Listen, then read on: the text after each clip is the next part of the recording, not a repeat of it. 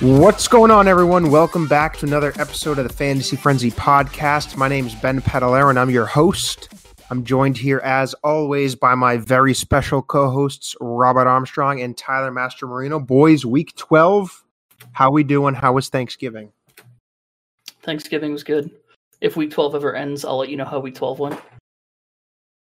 Yeah, everything's looking good. Thanksgiving was great. Only had my brother over for this Thanksgiving because, the whole COVID situation. But man, oh man, fellas, did I have some cursed gambling luck this weekend. No. So You picks I tweeted tell us out about it. The picks I tweeted out were meh. They went all right. The picks that I had on the podcast, I went 7 for 7, 7 and 7. So 7 wins, 7 losses, and then the player props went 3 and 1. So a pretty decent day.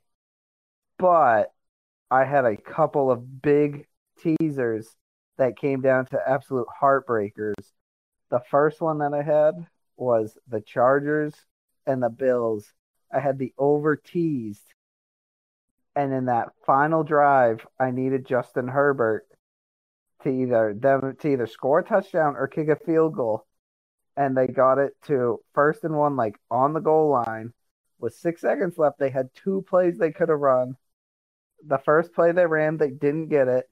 And then they ran the field goal unit out on the field and didn't kick the field goal, which would have hit the over, and I'd be a rich man. But instead, they ran one more play, and Justin Herbert thought he was a genius and tried to QB sneak it and got absolutely stuffed. Now to the next teaser. We had the Damian Harris over line. He was over 50 yards about halfway through the third quarter and only managed to lose several yards and finished with under 48.5 yards, making my next teaser hit. And that was a swing about he lost yards, and that's why you lost? Yep, he lost yards, which is why he lost. That's bad luck. That's how it goes. I'm out like 20 units now. Thanksgiving Day, every single bet hit. That was great. But again, my other player props, like Tyreek Hill, absolutely smashed all of his player props. But it doesn't matter because I had him in the teaser with the Chargers, so it was useless. It was useless, and I hate my life right now. I'm done. I'm done ranting. I'm already pissed off enough.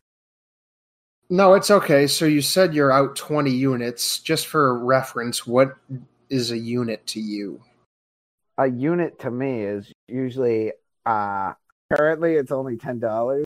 It was like $25 in the past, but we've had some rough. But he's out 10 units, or 20 units, so he has to move it down. That's all right.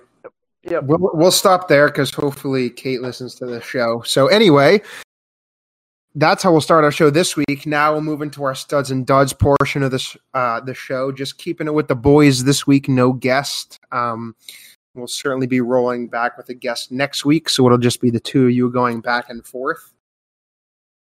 A lot of wild action this week.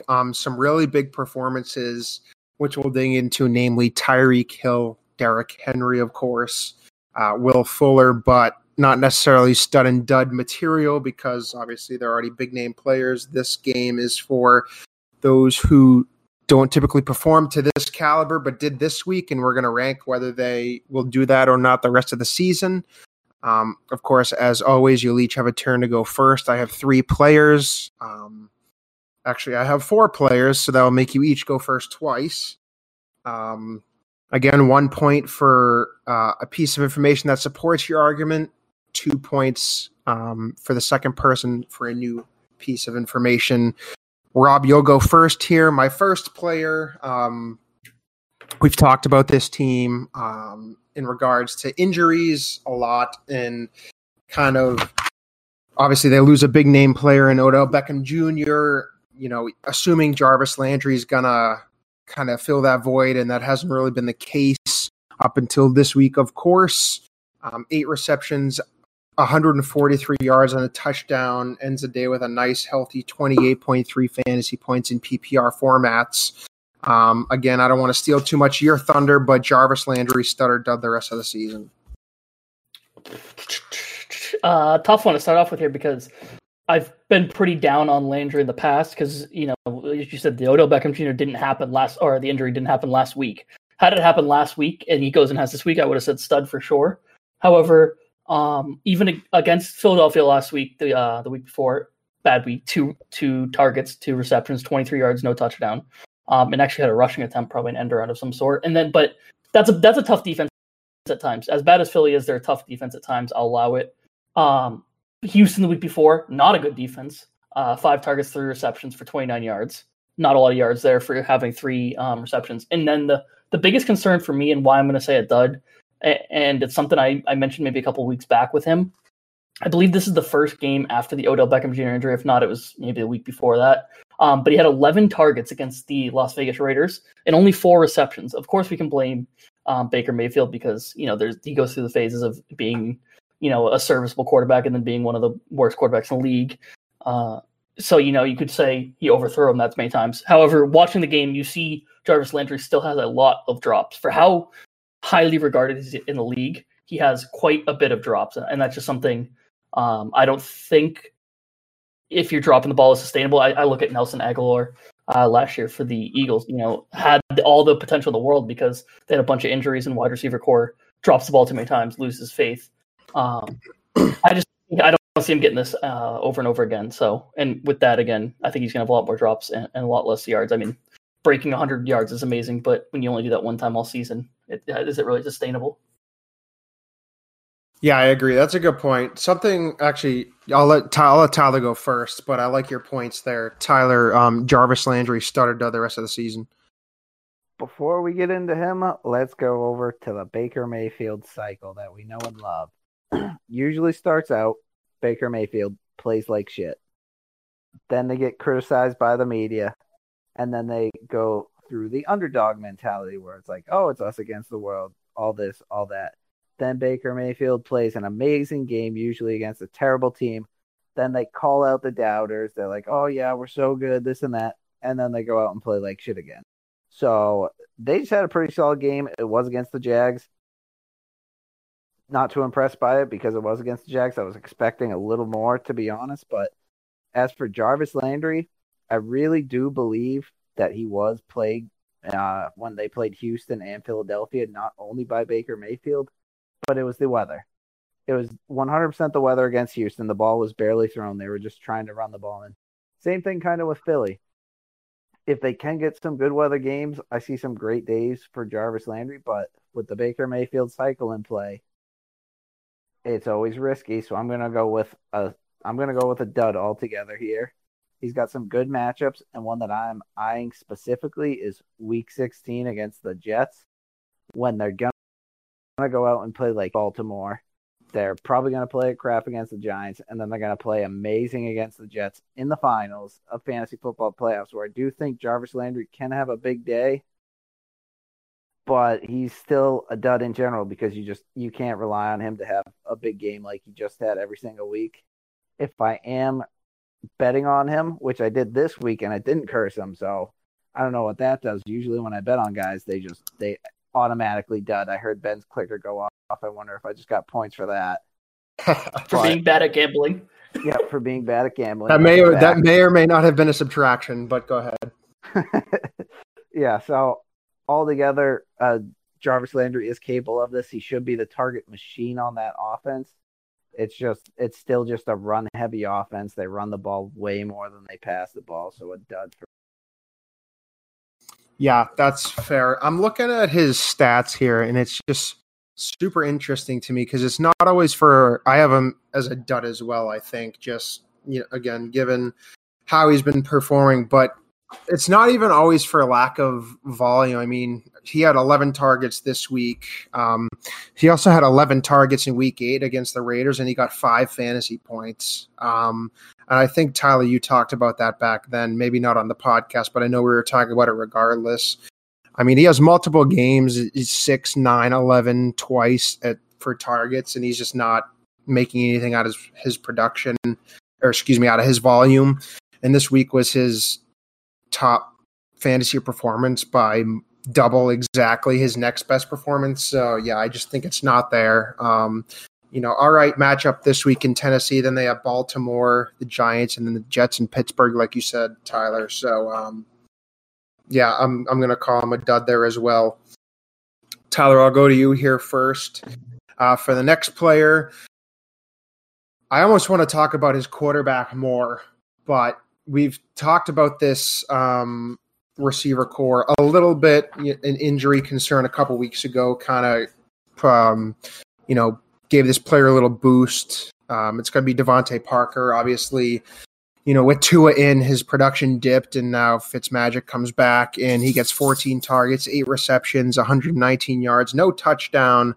But his targets are way back up with Ryan Fitzpatrick under center, obviously getting volume that Tua wasn't giving him. So for Devontae Parker, stud or dud the rest of the season? Oh, that's a really close one because I think we're overhyped that it was against the Jets.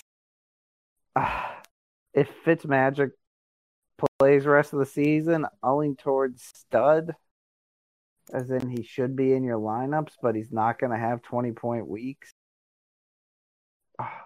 Still tough. I feel like I want to call him a dud, but I'll go stud. I think he'll be around the 15-point in PPR week in and week out. They got a good matchup against Cincinnati. That's a winnable game for the Dolphins.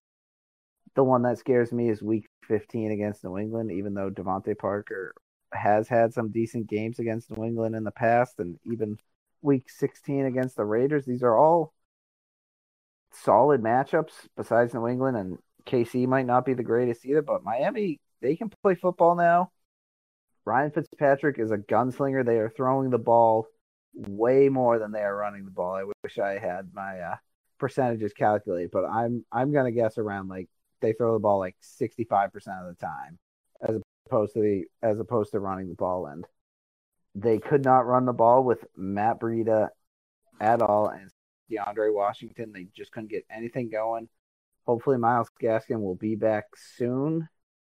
That may have him run the ball more, but it also may open up the passing game a little bit. I just don't have a strong feeling about this guy. I like the connection that him and Fitzmagic have together. I don't like starting a Miami receiver. He's getting enough targets. He had over 100 yards. This is the second time he's done that this season. You have to be a good player to get over 100 yards on 8 catches. He's getting the targets. He's getting the catches. So I'll just stop talking and I'll say he's a stud. Okay, fair enough. Rob, I'll go to you here real quick. Devontae Parker, stud or dud the rest of the season? Yeah, I'll go with a stud as well. For that reason, with a lot of what Tyler said with Fitzmagic. Even in the games that Tua played, it wasn't that the targets weren't there. In his last 4 games, he had 7 targets, 9, and then obviously 14 last week. So the targets are there. Obviously, the completions weren't there. Tua was still getting new to the offense. So I think even if Tua were to come back now, it doesn't automatically make him a dud. Does it make it a little bit harder? I think he'll be better with Fitzmagic, yes. But I don't think Tua tips the scale to a dud for Devontae Parker. They do have a nice schedule. Bengals next week. And given that it's the Bengals, they might continue to rest Gaskin for another week, Salvon Ahmed for another week. And then that just means the running core is not going to be there. They could beat the Bengals just by throwing the ball, which is weird to say. It's kind of weird to be confident in the Dolphins to win the game. Even against the Chiefs, the Chiefs defense has been susceptible to the pass. I reference back to the game all the time that they played the Chargers earlier in the season. It was one of the first games Justin Herbert played, and he lit the Chiefs up. Obviously, the Chiefs compete the entire time, so that's almost a benefit too. The Chiefs are probably going to stay ahead in that game because I don't think the Dolphins defense will be able to stop them. So what that means is that it's going to be a gunslinging show. So as much as that, Chiefs is a scarier team, I think there's value there for him. The issue does become the Patriots in that schedule, but then they finish with the Raiders. So I think there's tons of value for Devontae Parker for the rest of the season. The targets are there. He's doing it without touchdowns, really. I think only 4 on the season. So for him to be where he is in points for 4th of the season means he's getting a lot of targets, a lot of yards. When he gets those targets, has obviously gone missing in games because he's not a true number one. If he gets I look at the Rams game against Jalen Ramsey, only had 1 catch on 2 targets for 3 yards. So there is stinker value there, but Outside the Patriots game, I think there's just tons of value there, and I think that reflects pretty easily in ESPN. If you look, he's like 89% owned. So I think a lot of people would agree with us that he has stud value and startable value the rest of the season. Yeah, I agree. I think the part I was looking at is kind of like opposite of Jarvis Landry. Devontae Parker is kind of someone that takes advantage of his opportunity. Week 4 at Seattle, he had 12 targets, caught 10 of them for 110 yards, ended with 21 fantasy points. Kind of a similar performance to this week, and even last week at Denver, 6 receptions for 61 yards, had a touchdown. So I think the volume's there again, like I kind of mentioned, and Tyler hammered in as well. You know, he plays better with Ryan Fitzpatrick. So, I mean, who knows what's going to happen with that situation moving forward. But I'll take him as a stud as well, just because of his place on that team. He's just a pure volume guy. So head into our third player here. Rob, you'll go first. I did not line it up this way, but it's actually, we were having this conversation earlier today. It's going to be Latavius Murray. Obviously, you know, we've talked, obviously Drew Brees is out, so we have Taysom Hill in that quarterback. Alvin Kamara did not register a catch last week, which is kind of where he finds his bread and butter. Only 1 reception this week, and Latavius Murray obviously took over the ground game, 19 carries for 124 yards and 2 touchdowns. Still had 12 carries last week. The question I'll ask for both of you as well, and I kind of mentioned this to you, Rob, earlier, are they maybe trying to save Kamara to keep him fresh, or do you think there's a bigger issue going on here? So I guess 2 questions, stud or dud, and then what's up with Kamara? I'll go dud because I don't. Again, this was a beat-up Denver team that threw or completed 1 pass, I think went 1 for 9 in the passing game. So they weren't on the field very much. The offense was on the field. There was tons of opportunity to run. One thing you said is like the question on, are they fading Kamara out just for now? Obviously, get to the playoffs. They're already the number 1 seed. Only use Kamara in games that you kind of are struggling to win the game. If it's going to be a close game, I look at maybe the KC game coming up. And even Minnesota. Minnesota could give them a game in week 16.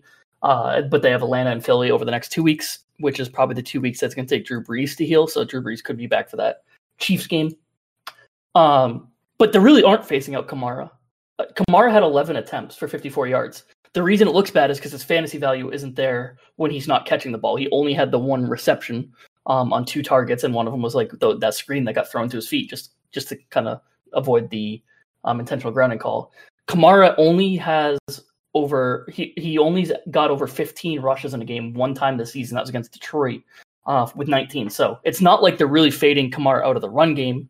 They just were up 30. They won 31-3 against a team that didn't have a quarterback. They had the opportunity to run as much as they want. They didn't have to throw this game. So Atlanta's been playing better. That's a high-powered offense, even against the good Saints defense. So if that game's closer, I expect to see more throws, less Latavius Murray running it. They're not going to have a combined 30 rushes. We said 19 and 11 is 30 rushes. I don't see them rushing the ball 30 times a game. So without that, Kamara still got his, and then because there was extras, they gave it to Latavius Murray. And to be fair to Latavius Murray, he is maybe the best handcuff in the league because you saw what he could do when he got into the open field there. He made a guy miss and got the touchdown. So, you know, if they dominate a game, maybe the Philadelphia game, there's value there to start on occasions, but I'd be so afraid to start him every week because the odds of 2 running backs doing well is very slim, even with a good team like this. So I'm going to say dud on that. However, they're startable weeks, and I think he should still be owned in every week because the second they lock up that 1 seed, Kamara is probably sitting and Latavius Murray is going to eat. So there could be value there in that scenario, but I'm going to say dud overall. Yeah, I think that's fair and kind of the same points you made earlier today. Tyler, I'll let you go here. Latavius Murray, stud or dud the rest of the season? I'm definitely going dud crazy as well, Ben. I do think that he has a small standalone value, even with Kamara in the lineup, but I do believe he is mainly a handcuff. Now that me and Rob just called him a dud, obviously, they're going to announce Alvin Kamara has some crazy injury that we didn't know about, and he's going to be a monster in these playoffs. But as of right now, I don't see that happening. I don't really like the next couple of matchups in Atlanta and Philadelphia. Their run defenses have been better. KC, I don't like that either. The one matchup that I'm eyeing is against Minnesota. Minnesota does play the Saints. They do play the Saints fairly decently, but their run defense is not good, and this could be a game that the Saints do get up early, and they can afford to run the ball with Latavius Murray like they did against Denver. I mean, Latavius Murray had 19 rushes to Alvin Kamara's 11, but it's not like Kamara was not efficient. Kamara was averaging just under 5 yards per carry, which for a running back, that's just fine. I do think they're saving Kamara. They're still kind of keeping him fresh, but he's still got double-digit carries, a couple targets here and there. And the one thing that kills me for Latavius Murray is Drew Brees' health. If he does come back in the next couple of weeks, I don't think you can start Latavius Murray until he's back, because I do think in close games, Taysom Hill is going to be that goal line back. Whether the play is designed for Taysom Hill or Latavius Murray, I think it doesn't matter. I think Taysom Hill is going to see something at the line of scrimmage, try an audible, try and get the glory. They love using Taysom Hill around the goal line. And I wouldn't be shocked if Taysom Hill gets a lot more playing time, even when Drew Brees is injured in the regular season. I could see them going up early in the game with Drew Brees in the lineup and then switching over to Taysom Hill like halfway through the third quarter and putting him as a goal line back. I truly think that Latavius Murray is probably the best handcuff in the league, maybe even better than Kareem Hunt. But he's still a dud because he is a handcuff. Yeah, I have him as a dud as well. Obviously, I'm big on handcuffs and having insurance policies, especially going into the playoffs. He's obviously one of the best, if not the best. Obviously, like you said, Kareem Hunt's in the conversation, but he kind of has standalone value on his own. So that's how I feel about that. Last player here, Tyler, you'll go first to take this over. I needs no introduction, in my opinion. I mean, this is kind of, straightforward as it gets. Tyler, Will Fuller, stud or dud the rest of the season? I'm gonna go stud because he's all roided up now. He'll appeal it. He'll win because the NFL doesn't make sense. And definitely gonna be a stud. I forgot. I don't mean to interrupt, but I forgot to say there's a 15-second time limit on this player. But go ahead, finish up. I was gonna say that's all it. I think he's gonna win his appeal, and he's still gonna be, I just want to assume that it's some crazy steroids that he's on, even though it's probably something small. Revenge tour. All right, Rob, Will Fuller, stud or dud the rest of the season? Stud, because if I win this week, it's because of him. Okay. That's a 5-point play right there, in my opinion. No, I did not count that player in the scoring. Obviously, Tyler wanted to talk about him because Tyler likes to talk about all the weird stuff that goes on in the NFL. It was close for a while. Tyler took it by 1 point with his Latavius Murray analysis. So, Tyler, congrats. Studs and duds this week. We'll go your direction. Unfair. He got to go second twice and get more points. Whoa, Rob, what do you mean? Big team win. Big team win. Yeah, we both won. We're both winners tonight. Absolutely. All right, so now we'll go into our game reviews from this past week. Obviously, a lot of good games, some Thanksgiving actions, some games postponed, one still postponed. Still unsure if that'll even be played. First game we'll dig into, Texans at the Lions. Texans take this one on the road, 41-25. Deshaun Watson looked great. I know we've talked about him a lot. 318 yards and 4 touchdowns. 2 to Will Fuller, take him off, and 1 to Duke Johnson, 1 to CJ Procise. They're the Lions. Matthew Stafford, 295 yards and a touchdown. Adrian Peterson filling in for DeAndre Swift, not playing this week, gets 2 touchdowns on the ground. Not a whole lot going through the air. TJ Hawkinson did have 89 yards. Mohamed Sanu, new to the squad, got his first touchdown. Rob, kind of take me through this game. Are you surprised? Obviously, like I said, we've talked about Deshaun Watson improving. And any other thoughts you have on this game? The Lions are very bad, but Deshaun Watson is good. I'll let Deshaun Watson have that. He is very good. It's going to be interesting to see what happens now. Missing half their team. Kenny Stills gets cut.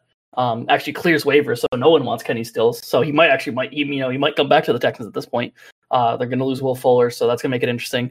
You have Brandon Cooks, who, staying healthy is a problem. And then next you have Kiki Kuti, So I have no clue what's going to happen with the Texans from here, but it just proves the Lions are very bad. Tough game for them. Obviously, it's Thanksgiving. The Lions lose on Thanksgiving. That is the one thing we've known in our lives. So it was kind of expected to see. But yeah, no, what an incredible game from Houston. Will Fuller having a career day and then, getting suspended for the rest of the season plus 1 week next season because he can sign with a new team next year. So he will be suspended for his first game of the next season unless the Texans somehow win out and make the playoffs, which I don't think is even possible.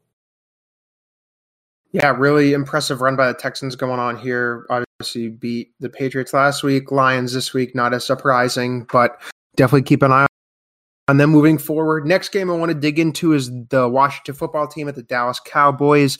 Football team takes this one on the road, 41-16. Alex Smith, 149 yards and a touchdown. Big story, though. Antonio Gibson with a huge week, 20 carries, 115 yards, and 3 touchdowns.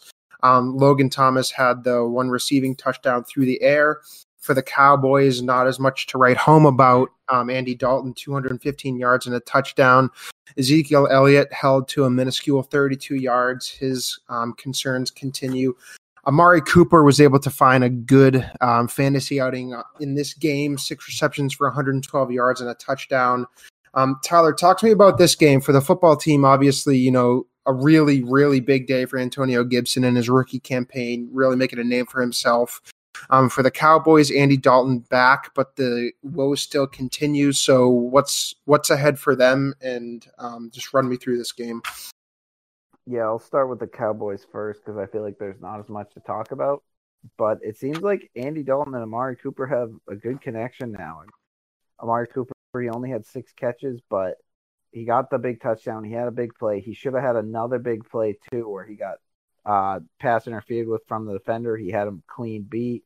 Andy Dalton made a good toss, but obviously it was just pass interference, and he was held and had no chance of getting to the ball. So he did burn whoever was covering him, whichever Washington cornerback was covering him. I know they switched it up a bit that game, but they couldn't really stop him. So if he can salvage low-end wide receiver 1 numbers, that would be amazing. I definitely think he's more of a, kind of low-end, mid-tier wide receiver 2 because this was one of the matchups I was waiting to see how we would play against those corners, and he did just fine.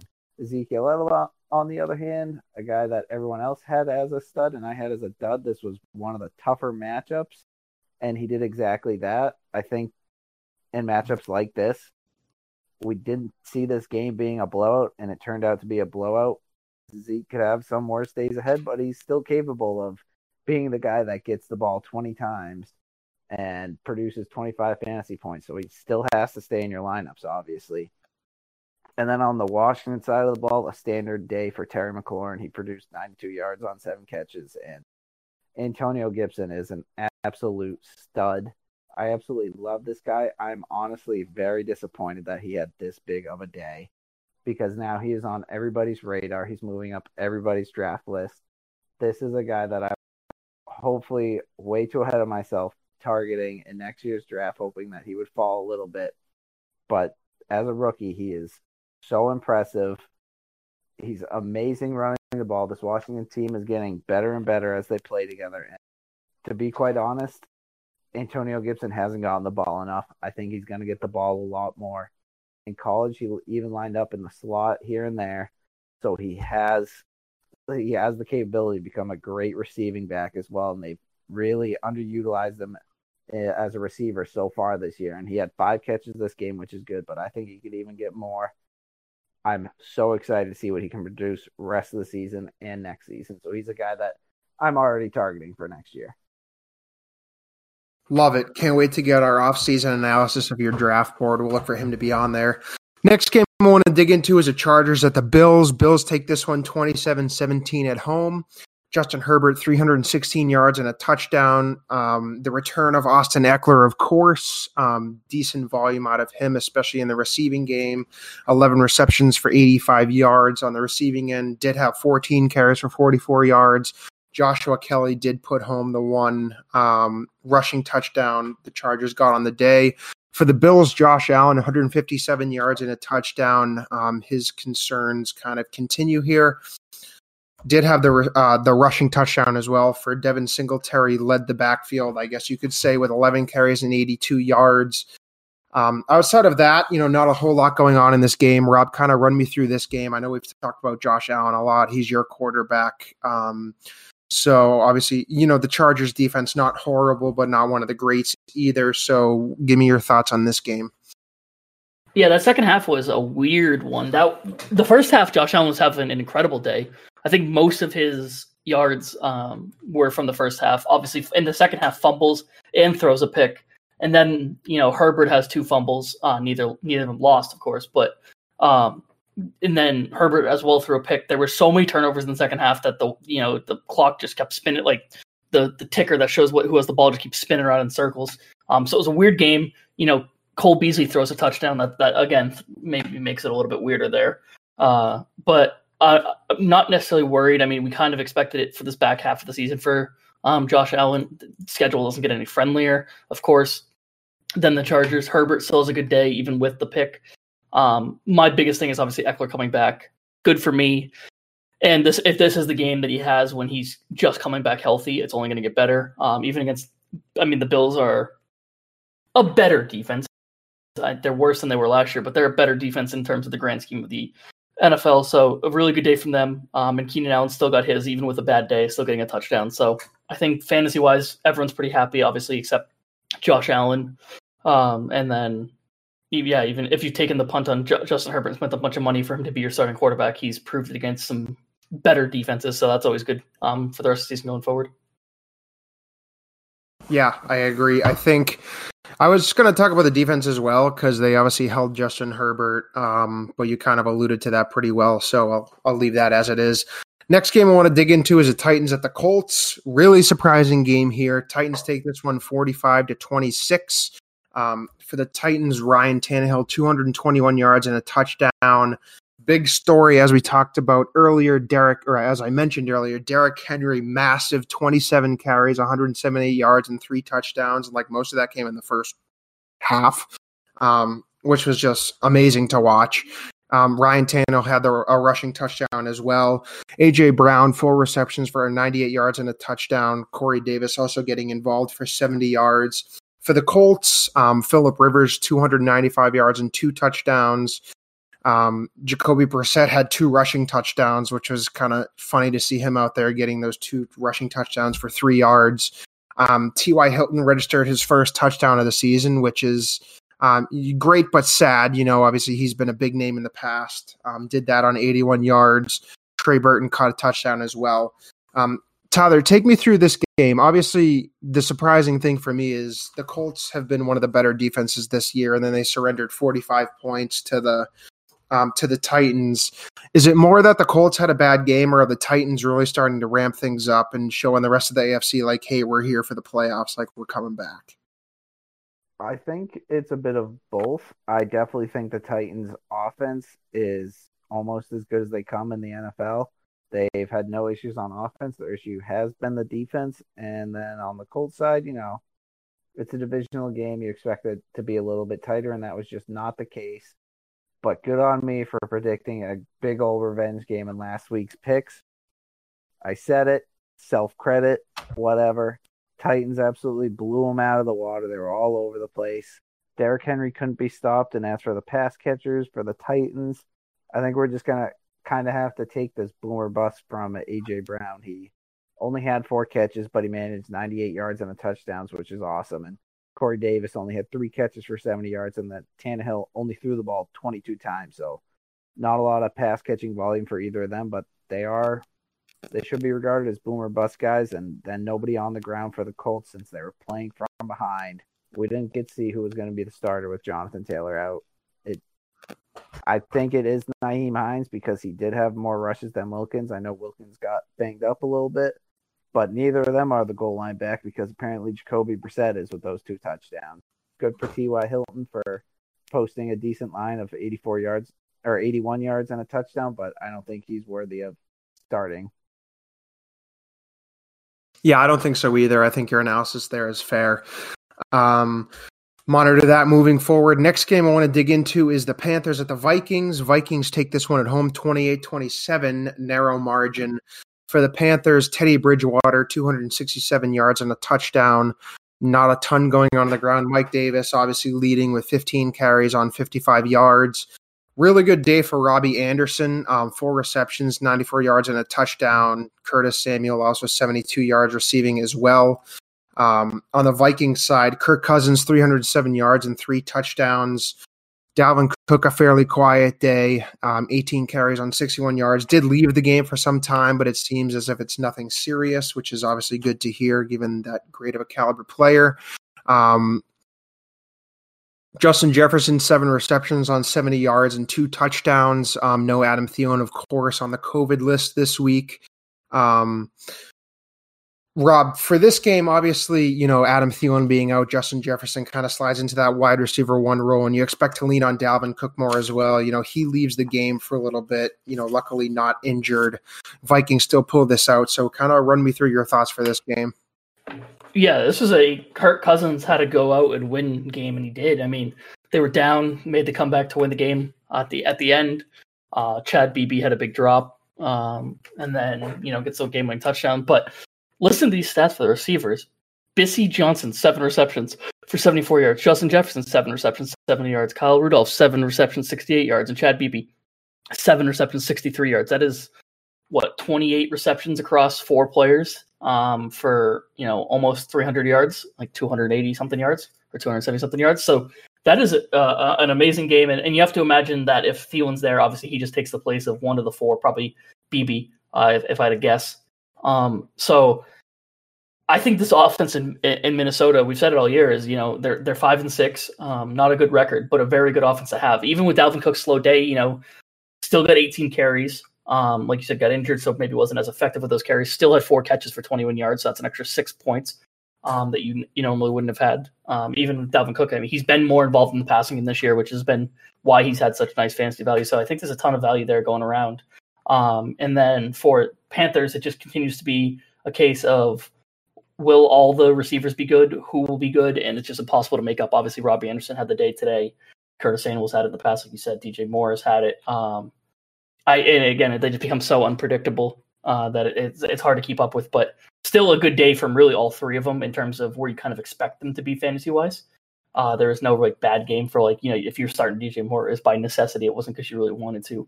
And he still put up 10.1 points. So again, not a horrible day for any of the people involved in this matchup. And it's good to see Teddy back and playing. Yeah, and of course, no Christian McCaffrey again. Today is only Monday, so we haven't heard anything on his week 13 status. We'll definitely monitor that as the week goes on. It's kind of evident that they're missing him, so we'll see if he'll be back in action. Next game I want to dig into is the Browns at the Jaguars. Browns take this one on the road, 27-25. Baker Mayfield, 258 yards and 2 touchdowns. Nick Chubb, second game back, another great performance, 19 carries, 144 yards and a touchdown. A healthy 7.6 yards per carry, which is, really good to see in the NFL nowadays. On the receiving end, obviously, we talked about Jarvis Landry, 8 receptions, 143 yards and a touchdown. Austin Hooper, the new tight end this year, obviously had the other receiving touchdown. On the Jaguars side, we had Mike Glennon in this week, 235 yards and 2 touchdowns. Not a terrible performance out of him. James Robinson, though, obviously as expected with a new quarterback in, had a lot of volume, 22 carries, 128 yards and a touchdown. Colin Johnson did have a receiving touchdown on 96 yards, so some good production out of him. Tyler, I feel like this game was kind of wonky with, the quarterback change for the Jaguars and then Colin Johnson leading the wide receiver core, which, you never would have really guessed. I know you obviously dug into Jarvis Landry and the Baker Mayfield rotation below, so kind of give me the rest of your thoughts on this game. Yeah, to me, DJ Chark was kind of announced out late in the week. I don't think Colin Johnson is going to have any fantasy value whatsoever. I think just kind of a throwing game for Mike Glennon. I don't think you can count on him versus good defenses whatsoever. He played solid against the Browns defense, but he's been a backup QB for his whole career, so I'm not taking anything out of that. And then James Robinson, he's a stud. He's in the talkings for fantasy MVP. he should be, and it's just good to see him get a little more involved in the pass. Excuse me. In the passing game here with 5 catches. That's what we want to see because they are going to be playing from behind a lot. If he can keep getting involved in the passing game more than any other running back on the team, which he should, he could be a stud the rest of the season. And can't say enough good things about the guy. And Baker Mayfield just played good, so watch out for him to play bad. Yeah, of course. And obviously, like we said, the Browns narrowly squeaked this one out on the road. So definitely a lot to monitor for both teams moving forward here in the next couple weeks.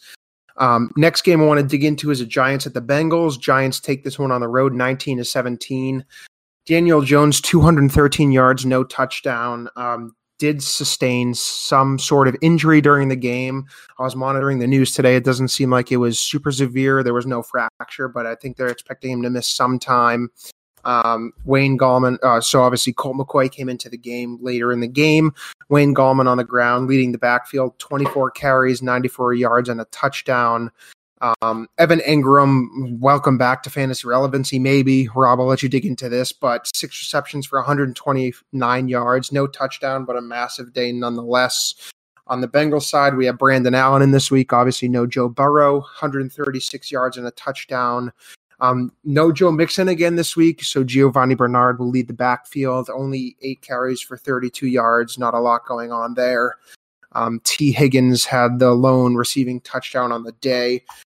This game was kind of, low scoring, a little slower to watch, Rob. So kind of take me through your thoughts on this game. Yeah, I think you can sum it up with it. At one point in the game, it was Colt McCoy versus Brandon Allen. So that never helps the situation. Kind of what we feared with the Bengals receivers is that there wasn't enough value there for multiple of them, AJ Green, Tyler Boyd, and T. Higgins. Obviously, T. Higgins still had a fine day, but he'd be probably one that never got started this week if you were to start the 3. Tyler Boyd did not have a good day. So Brandon Allen, he could get better as the season goes on. There's nothing to lose for him. They're going to sling the ball probably, again, because they're 2-8-1. If anything, with Joe Burrow out till next year, they might as well go for a high pick. Maybe build him an offensive line that can block so he doesn't get hit again like that. So this might be good for them, and they might just start slinging the ball, especially with the Joe Mixon injuries again. What's the point of rushing him back just to get injured or just to risk injury again? Why not just leave Giovanni Bernard out for the rest of the year? Come back, Joe Mixon healthy, Joe Burrow healthy. You got T. Higgins, Tyler Boyd, and then maybe move on from AJ Green, of course, in the offseason. But I don't see why the Bengals don't just continue to just sling the ball like they kind of did today. They only ran it 8 times with Bernard, so I think they just continue to do that for the season. So maybe you could sneak in some fantasy value out of the receivers, just sheer volume, and hope they just get a lot of catches. For the Giants, Wayne Gallman, actually a very good day. So maybe he's the answer going forward for the rest of the season for them. Maybe add a little stability to that backfield that no one's wanted to touch since Barkley went down. Hopefully Daniel Jones isn't out for any time more than a week because the Giants' offense is bad enough. I think he somewhat salvages it. Evan Ingram has been good since he fixed the case of the drops, which is what really kept him out of fantasy value. He just dropped the ball quite a bit at the start of the season, and I don't expect him to do this again. But it was a good week. The biggest surprise there was Darius Slayton not recording a single catch, only having 2 targets. That was someone that some people were maybe starting this matchup because the Bengals' defense is bad. The game the Giants should have won and did win. For Darius Slayton to have nothing going for him is tough. So, I think maybe Evan Ingram gets some fantasy value, but again, if Daniel Jones is out, I don't see anything. Yeah, I was just going to say, all depends on Daniel Jones moving forward. Obviously wish the best for him, so we'll monitor his progress. Next game I want to talk about is the Cardinals at the Patriots, our hometown game. Patriots narrowly take this one at the end of the game, 20-17. For the Cardinals, Kyler Murray, 170 yards, no touchdowns. I think it was his lowest performance of the year. Kenyon Drake did somewhat make up for it, 22 carries for 78 yards and 2 touchdowns. Definitely bouncing back in a big way from the way he started the season, but I'm not completely sold, so we'll see how he can do the next couple of weeks. DeAndre Hopkins, 5 receptions for 55 yards. Mediocre performance from him at best. For the Patriots, Cam Newton only threw for 84 yards, no touchdowns. So obviously still a lot of frustration out of him. We also didn't really have any rushing work out of him this week. Only 9 carries for 46 yards. James White was kind of the name to own, I guess, this week. 5 carries, 18 yards, did have 2 touchdowns. Not much going through the air as well. I mean, Jakobi Meyers led it again, 5 receptions on 52 yards. So, Tyler, I mean, obviously, given the Patriots defense, I guess we can be not so surprised, but I thought this game was going to be a lot higher scoring. Obviously, I expected more out of the Cardinals. A little biased given my fantasy team, but it is the Patriots. Obviously, they're our hometown team. So kind of take me through your thoughts on this game. Yeah, to me, this game went exactly as I expected to be on.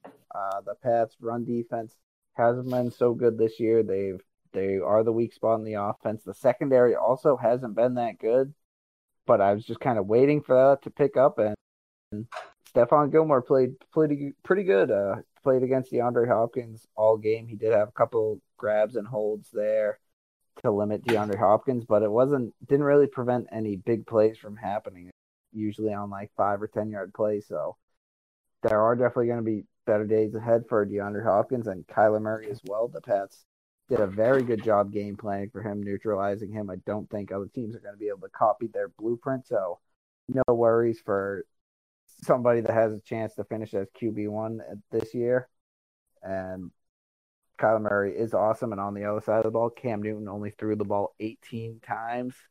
So that's really starting to kill Jakobi Meyers' value and whatnot. And even like you said, James White had the 2 rushing touchdowns. His value should be through the air, but he only had 1 catch for -1 yards. I think Damian Harris is the go-to guy. Definitely scares me a lot to see James White in there on the goal line, getting the goal line touches. That would have been the last thing that I guess, but I guess they like to have a utility guy around the end zone. And I'm shocked Cam Newton didn't get a rushing touchdown. I know they tried to run the ball with him a lot here and there, just some QB sneaks, but I want to believe that James White and Damian Harris can both have fantasy value, but James White still just isn't getting the ball enough. He had the touchdowns. If Damian Harris has a true chance to become the number 1 running back, but I don't think he will take over, he's still my preferred guy to own on that team. I still think James White's time is coming, or maybe not, just because of the way Cam Newton's playing. But I have a lot of memories of him through the playoffs last year, and he obviously performed very well. So hopefully for our sake, the Patriots figure it out. Cam Newton gets back to form, and he uses all his assets. But we'll have to see what happens with that moving forward. Next game I want to talk about is the Dolphins at the Jets. Dolphins take this one on the road 20-3. We saw Ryan Fitzpatrick back behind the helm this week, 257 yards and 2 touchdowns. Obviously, we talked about Devontae Parker, 8 receptions for 119 yards. Mike Gesicki did have one of the receiving touchdowns, as well as Adam Shaheen. For the Jets, Sam Darnold, 197 yards, no touchdowns. Frank Gore led the backfield this week, 18 carries for 74 yards. Rashad Perriman, decent day on the receiving end, I guess, 4 receptions, 79 yards. Denzel Mims, 67 yards as well. Rob, about how you'd expect this game to go. Obviously, the Dolphins defense needed after the whooping they took last week. They took care of the Jets this week, which I guess is not too surprising given that it's the Jets and then they're now 0-11. I don't know if you have much more you want to add to this game, or I guess I'll let you take it over. The only thing I'll add is maybe the Jets, the commitment to the run, even though they were, lost 20-3 and were down 13-3 at halftime and stuff like that. They committed to the run still. Frank Gore still had a nice day. But yeah, no, nothing surprising. Hopefully the Dolphins are still a very solid team and, can only get healthier with their running back situation. So it'd be interesting to see how they do going forward, because as they should be a playoff team as of now. Yeah, I agree. And it's something we're not used to seeing over the years, certainly for the last couple decades. So it's, it's cool. I guess it's, good for them is all I'll say. Next game I want to dig into is the Raiders at the Falcons. Falcons take this one at home 43-6. I'll start with the Raiders first. Derek Carr, 215 yards, no touchdown.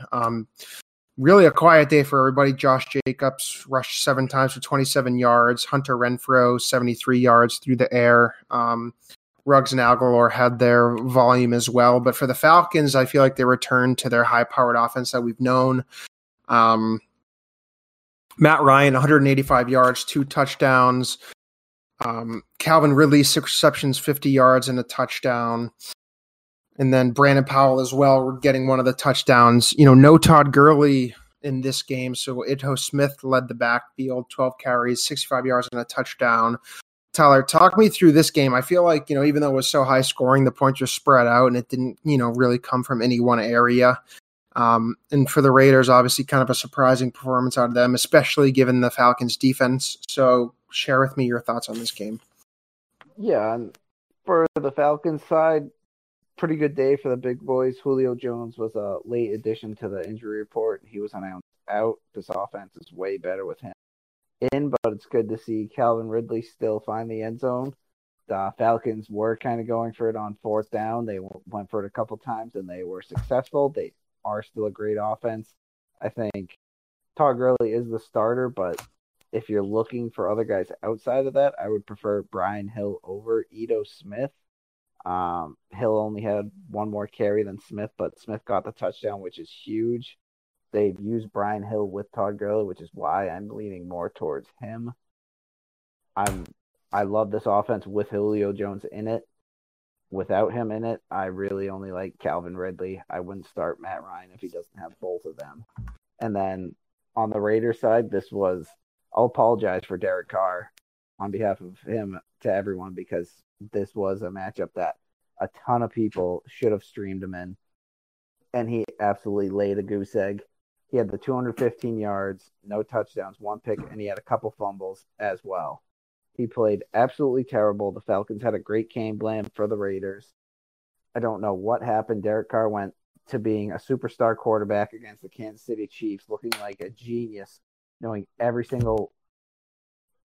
where every single defender was at every moment in time, and then plays the Falcons, a terrible defense, and does absolutely nothing. It made no sense here. Josh Jacobs as well got off to a slow start and got banged up a bit. Tough to kind of tell what this injury is right now. They're saying it's not as – they said it was going to be serious, and then they said now it's not as serious, so who knows what that is. Hopefully he doesn't miss any time with that. If he does, definitely pick up Devontae Booker. He should be slotted into lineups because he's a pretty solid handcuff. He's a good pass catcher for PPR leagues as well. And then no one I'm looking to start now and for these Raiders receivers, since they just kind of tossed up a dud against the Falcons. No one found the end zone. Again, decent days for Renfro and Aguilar and Ruggs, I guess, but just not enough value there for me. Renfro had 73 yards, Aguilar 54, Ruggs 56. Just nothing that impressive. And Waller's kind of slowing down a bit. I had him predicted for one of the top tight ends, and he's had some rough games lately. So I'm hoping he will bounce back. I do think he will bounce back because I think he should be the pass catcher in this offense. Yeah, I was also obviously on the Derek Carr train. I predicted him way back, and he made me look good until this week. We'll chalk him and Waller up to just a bad game. Just didn't go in their favor, and hopefully they can both bounce back next week. Next game I want to talk about is the Saints at the Broncos. Saints take this one handily on the road, 31-3. For the Saints, Taysom Hill, 78 yards, no touchdowns. Obviously, we talked about Latavius Murray, 19 carries, 124 yards, and 2 touchdowns. Alvin Kamara, of course, still involved, 11 carries, 54 yards. Also, as we said, had the 1 reception. Michael Thomas, 4 receptions for 50 yards. So, that's really all there is to say. Not a lot going on in the air game. For the Broncos, we kind of saw what was going on with this QB situation. Their starting quarterback and all their backups either tested positive or were deemed close contacts. So they pulled a wide receiver from their practice squad, Kendall Hinton, who played for, Wake Forest in college at quarterback, came in, threw for 13 yards, 2 interceptions. You gotta give respect for the position. He came off the practice squad, was not expecting to play at all, and came up and I'm sure played his hardest. So we gotta give him that. He only made 1 reception to Noah Fant that went for 13 yards. So obviously the Broncos didn't make much noise in this game. Rob, kind of talk to me about this we obviously already talked about Latavius Murray, but share me any other thoughts you have.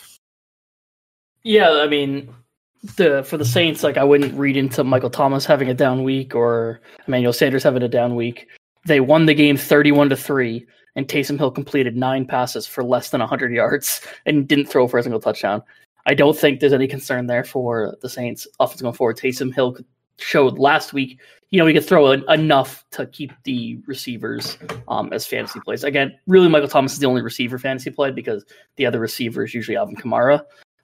So I still think there's value there. Again, they didn't have to get tricky with it. They could go out and beat the Broncos because the Broncos completed 1 pass all game.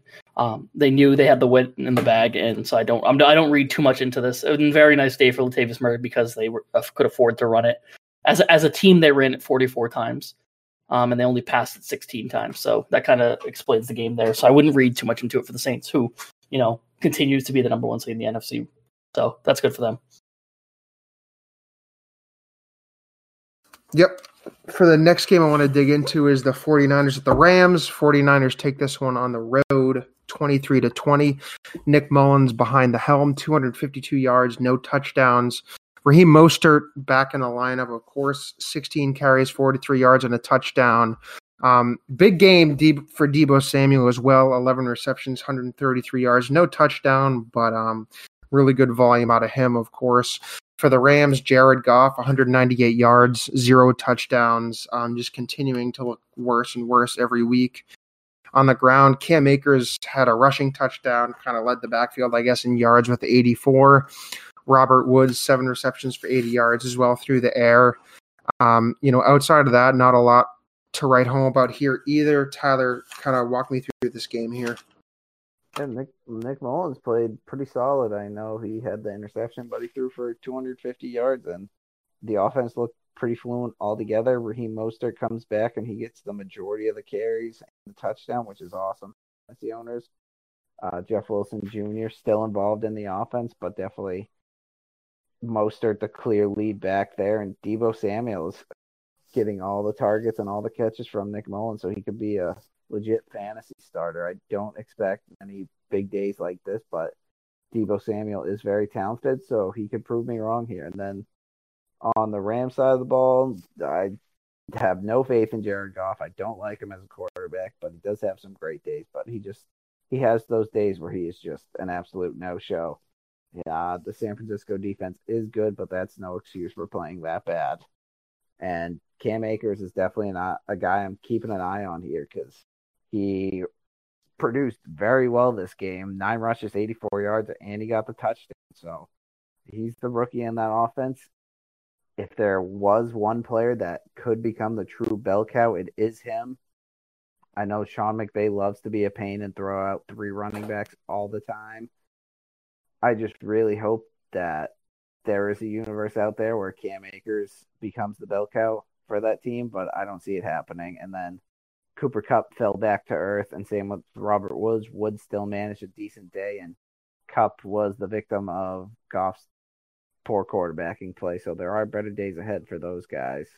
And nothing much more to add about this game. It was a tough divisional game.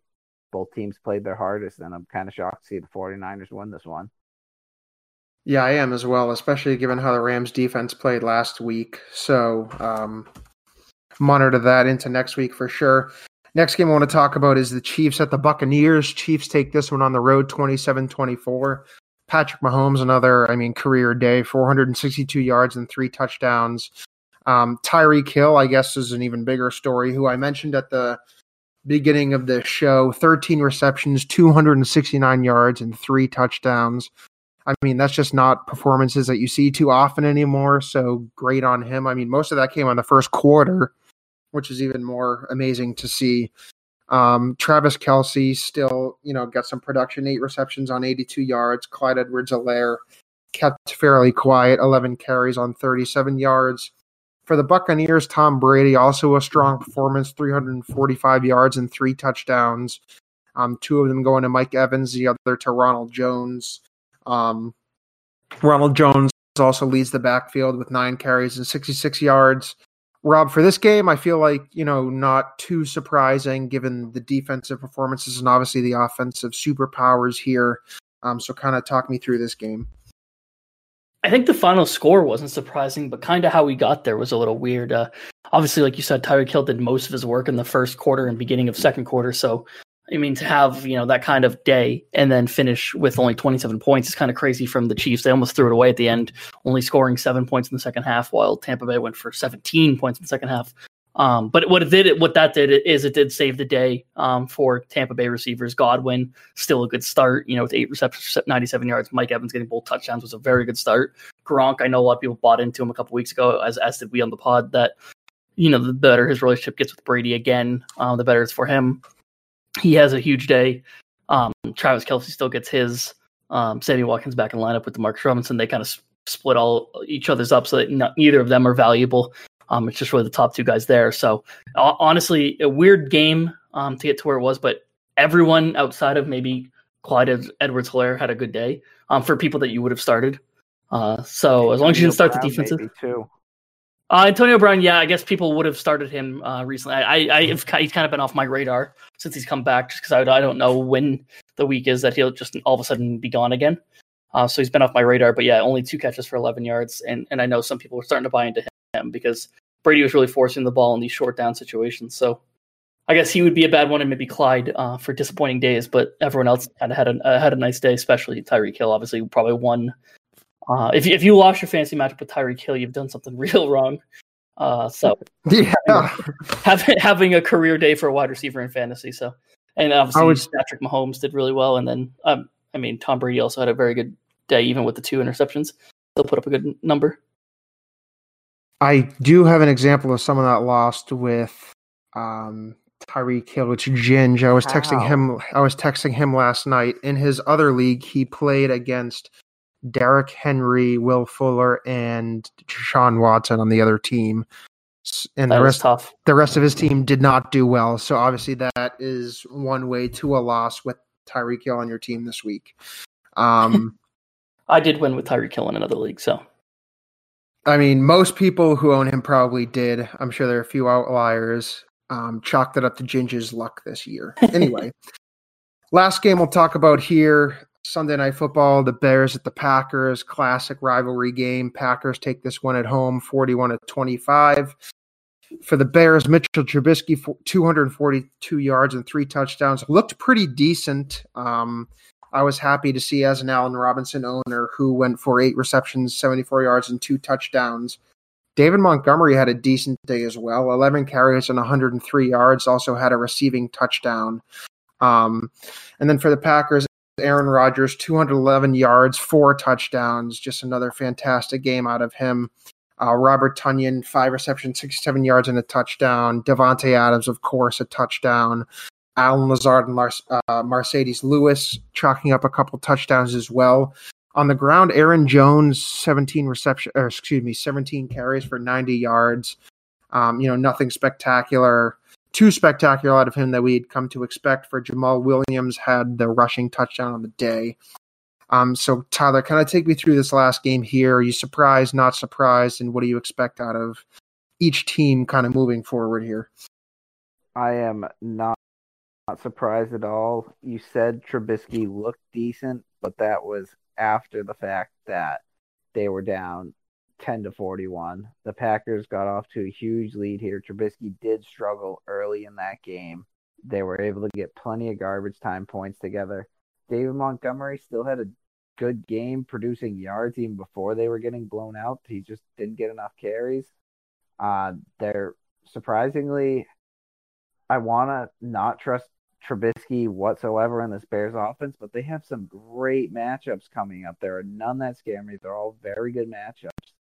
I think they're going to be closer games, so you're going to see maybe less yards and production out of Trubisky and the receivers, but they still should produce just fine. They still should all have good fantasy days. This is the golden opportunity for Trubisky to prove himself. I don't think he's capable of it. This Bears offense is it's so disgusting. It's the best opportunity for any team, and I do think they're going to blow it. Allen Robinson is definitely a fantasy starter. I think in these matchups, he can be a high-end wide receiver too. Same with Montgomery. I wouldn't be shocked if they blow it for everyone that starts them, though. So just be prepared to be disappointed by those guys when Trubisky misses them for a wide open touchdown. Then on the Packers side again, it's the big boys that we're watching. It's Aaron Rodgers, and Devontae Adams. They all did just fine. Aaron Rodgers lit it up. No problem against the Bears defense. He embarrassed them. He's been doing that a lot lately. Aaron Jones did just fine on the ground. I know Jamal Williams got the touchdown in this game, but that was later in the game. That was in the second half where he got the touchdown, actually, into the third quarter. And Aaron Jones is obviously still the clear lead back. They just didn't need him. Kind of the maybe the Alvin Kamara situation we were talking about where they're kind of resting him, easing him in. I think that's true there. And Alan Lazard got a touchdown. Everyone got a touchdown on the Packers. Robert Tonyan, the only guys you might be starting at tight end. He's a potential streamer option in these good matchups, and Alan Lazard is a guy that I'm not starting, but I'm keeping an eye on for the rest of the season and for next year because I do think he's a very talented wide receiver, and Aaron Rodgers seems to love the guy. So the big three are still awesome for the Packers. Yes, I agree, and I'm hoping for some more fruitful matchups or performances for Aaron Jones through the playoffs. Monday Night Football going on right now. Seahawks at the Eagles. Seahawks currently lead 7-0 halfway through the second quarter. Ravens-Steelers game, obviously originally scheduled for Thanksgiving night, was then pushed to tonight, which was now then pushed to Tuesday, which is now going to be on Wednesday. Rob, I don't know if you want to talk anything about this. I mean, I know the Ravens have like 19 players on the COVID reserve list. Some have come back. They added more today. For the Steelers, obviously James Conner's the big name there. Any thoughts on this game? And yeah, I'm still interested to see if it happens. Obviously, there's still the case that if one more positive comes tomorrow, there's no chance that they're going to play Wednesday because the whole point is that they want to go a whole day without a new test positive. So that means they can also practice if they don't get a positive test. So it's interesting to see if it plays. Obviously, has a huge impact on fantasy. ESPN's elected to extend the week again to Wednesday. We've already extended it to Tuesday in the past, given the need for that. So it'll be interesting to see, what happens. And obviously, if it extends past Wednesday, then they can't continue the fantasy week. So then it becomes trickier there. So it'll be interesting to see. We'll know more on our Thursday show what happened with it. So. Yeah, for sure. Well, obviously the day will have passed. Hopefully the game gets played. But obviously everyone's health and safety comes first, so we'll monitor that situation. That will wrap up our game reviews for this week. Spent a little longer on that, which, I like. There was a lot of good action to talk about. So we'll move into the waivers here. I'll just let you guys go back and forth just for the sake of time here. Tyler, you won studs and duds, so I'll let you go first here. Your running back out of the week. Oh, I'm always stuck between two guys, so I hate when I go first. And I'll just go with Cam Akers, who is 28% owned, the rookie on the Rams. I just talked about him recently in that Rams game. He had 9 rushes, 84 yards, a touchdown. Meanwhile, Darrell Henderson and Malcolm Brown only managed 13 carries for 23 yards between the both of them. They do have a good-looking schedule up ahead. If there was a running back that could be the bell cow on this offense, it's Cam Akers. I don't see it happening, but he's worth the stash for that reason. All right, very fair, very fair. Rob, I'll go to you here. Your running back for the week. I'm going to go Frank Gore. Not that it's 2010 again, but, LaMichael Pirine out for the Jets. Really only one name left there. And he put up a nice day. I mean, he's averaged. He's gotten over 10 carries a game over the last 5 or 6 games. So there's value there, as he just needs to find the end zone, which he's only done once over the past 5 games. But he's a big body, a goal line back. If the Jets can find their way to the goal line, he's going to get that carry on the goal line, averaging 4.1 yards per carry in the last 2 games. Like I said, just zero competition in that backfield. Even with them getting blown out, they still ran the ball 18 times this week. So again, they have no reason to win. They're not going to change their game plan up, just given how the game goes. So I think he's just going to run the ball about 15 to 18 times a game. And if that's the case, there's value there. Yeah, I don't think he was going to be mine as well. Given the situation and everything you said is fair. I'll go right back to you for your wide receiver ad for the week. I'm happy because I get to go before Tyler because I'm going to go Alan Lazard. Tyler's friend that he mentioned before. Only 27.8% owned. Obviously, the injury, he was already a questionable guy. So that's probably why he's so little rostered. I'm surprised. I think after this set of waivers go through, that number's going to jump right up. Rogers always continues to talk about how much he likes him. Devonta Adams still the guy. Marcus Valdes-Scantling does those really well. Like end of game, they need like a Hail Mary sort of play. But that's it. Marcus Valdes-Scantling's ever been. So I don't think he's going to take from Allen Lazard. Allen Lazard's only going to get better as he keeps improving. He's only 24 years old. He's 6'5", huge body for Rogers to hit to go along with what's his name? Devonta Adams. I'm watching Chris Carson just beat my fantasy season. So yeah, that was so. He just took half the team with him, but yeah. Continue. But yeah, no, he got 6 targets this game for 4 receptions, 23 yards against a good Chicago defense. So obviously the game was a blowout, so it doesn't look like a good Chicago defense, but it's a good Chicago defense overall. So that's why his targets and receptions are down. I expect him to do better going forward. So that's just a wide receiver you stash for good matchups. Yeah, and then Tyler, I'll go to you here. Your wide receiver pick for the week. I'll go with Michael Pittman again. He's 38% owned on the Indianapolis Colts. They have the best strength of schedule for wide receivers. They really don't have that number one guy this season. I know T.Y. Hilton had the big game last week with the touchdown and 84 yards, but he just hasn't been there this year. I don't think it's him. Michael Pittman had that breakout game a few weeks ago, and over the last 3 games, he's been, I should say, the 2 games before this last one, he was very productive. He put up good fantasy days. And even though his line this week was only 2 catches for 28 yards, he still had 9 targets. So I think that's decent enough where he could return flex value in the playoffs, and I look forward to him because he's a bright spot emerging in that offense, and he's got a real opportunity here to take over as the number 1 wide receiver in that offense. Yeah, and then I'll come right back to you here for your tight end. I guess I'm going to go right back to that offense and Trey Burton. Because it's not just wide receivers that have an upcoming good schedule. It is tight ends as well.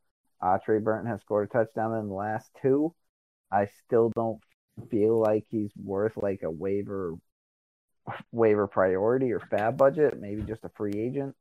I'd rather spend my waiver wire pick elsewhere, as I talked about last week, for defenses that have good playoff schedules where you need someone to fill in for your defense, just specifically 1 week. That's where I would go over a tight end. All right, and then Rob, I'll go to you for your tight end. Yeah, my tight end and subsequently quarterback are going to be the you need to win week 13 to make the playoffs or improve your standing in the playoffs, if that's what it is. A lot of leagues are coming down to this week. As we see in our league, there's so many different ways it could go in terms of the standings. In my other league, there's like 8 people vying for like the last 4 spots, so it's kind of crazy there. So I'm going to go with Kyle Rudolph. Had a good week this week, 7 receptions for 68 yards. It's his first week of the season, over 10 points, so I don't see a lot of consistency there. And then also to play Tampa Bay, Chicago, New Orleans down the fantasy playoff stretch. So this is very much a streamer option for the next week.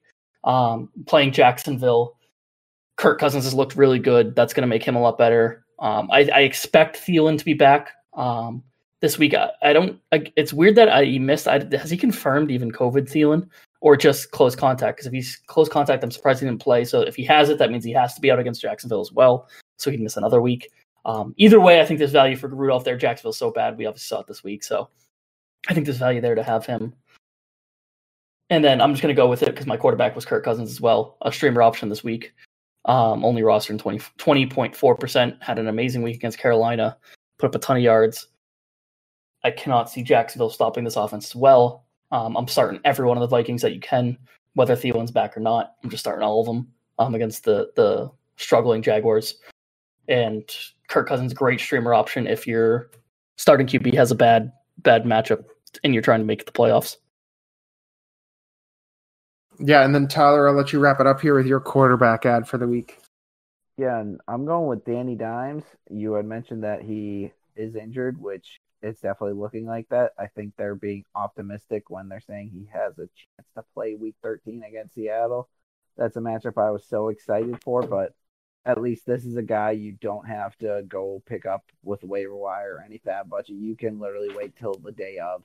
I think people are going to be dropping him throughout the week because he has that injury issue. And if he does play against Seattle, there's a good chance that he could have a boom game there. And even if he doesn't, he has good matchups week 14 and 15 versus the Cardinals and the Cleveland Browns. But then outside of that, week 16, he gets another tough matchup. So for the next 3 weeks, if he's healthy, he could be a solid option.